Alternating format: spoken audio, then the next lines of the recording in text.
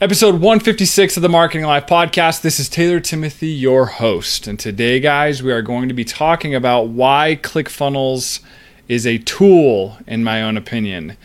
It's not a website, it's a tool. So I'm going to show you guys. I talked about a little bit about this back on episode 55. I compared e-commerce, custom coding, and all those different things for your websites and what tools you should use, Shopify, etc. So I talked about that on episode 55. So if you want to go check that out as well, you can. But other than that, guys, let's talk about why ClickFunnels is a tool.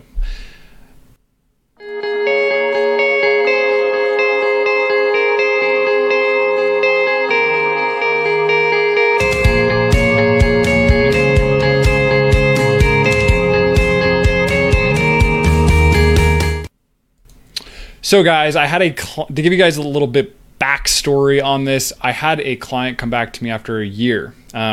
We stopped working together. They went through and burned through a couple different marketers and agencies and said, "You did the best, come back." So it was a huge win. I'm excited to work back with them. But I just want to show you what happened while I was gone through this time. So it's pretty crazy what happens to the data. And a little bit of backstory here. So let's dive in here. So this is the last episode, episode 55 that I was talking about. You guys can go check that out. But I'm going to show you guys some screenshots right now. So basically these screenshots here, you can see that everything was tracking properly. We were converting at 11%, getting form fills and things like that. So that was a huge win. SEO, this is where it gets crazy for these guys. So in 2021, in the last 3 months, they've had 305 clicks. Before that, we were getting around 2,600 clicks a month from our SEO efforts, and we were getting 94,000 impressions. Like, everything was moving up. Crazy. But basically what had happened is these guys switched over to ClickFunnels. So you can see here, I'm pushing everything. I'm doing SEO, Facebook ads, Google paid ads for these guys, and everything was just trending upward. And all of a sudden we saw a massive decline in everything that was going on there. So it's absolutely crazy to see what had happened. So this drop here is when they switched over. They started switching over, I'm guessing, in here to ClickFunnels. And then basically it just tanked completely. And they weren't getting any traffic at all. So it's crazy that this can happen. Now, what I will say, going back to why I want to be clear on this. I think ClickFunnels is an amazing tool. It's a great tool out there to get sales and upsells and things like that. It's a great tool for your business to use. I'm a firm believer in that. Russell Brunson is intelligent. He is amazing. I've read all of his books. I believe he knows what he's doing. But I will say, if you are looking to grow your business and build an empire, I personally believe that you need a solid website. You need to be doing SEO, paid ads, Facebook ads.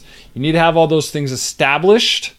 And then if you want to go out and test ClickFunnels and build it out on a subdomain, go for it. It's a great tool to use, and it's a great tool to test, and it's a good thing to have in place. But I will say, if you're looking to build an empire, if you want to build a forever lasting business, right? You need to have a website. You need to be doing search engine optimization.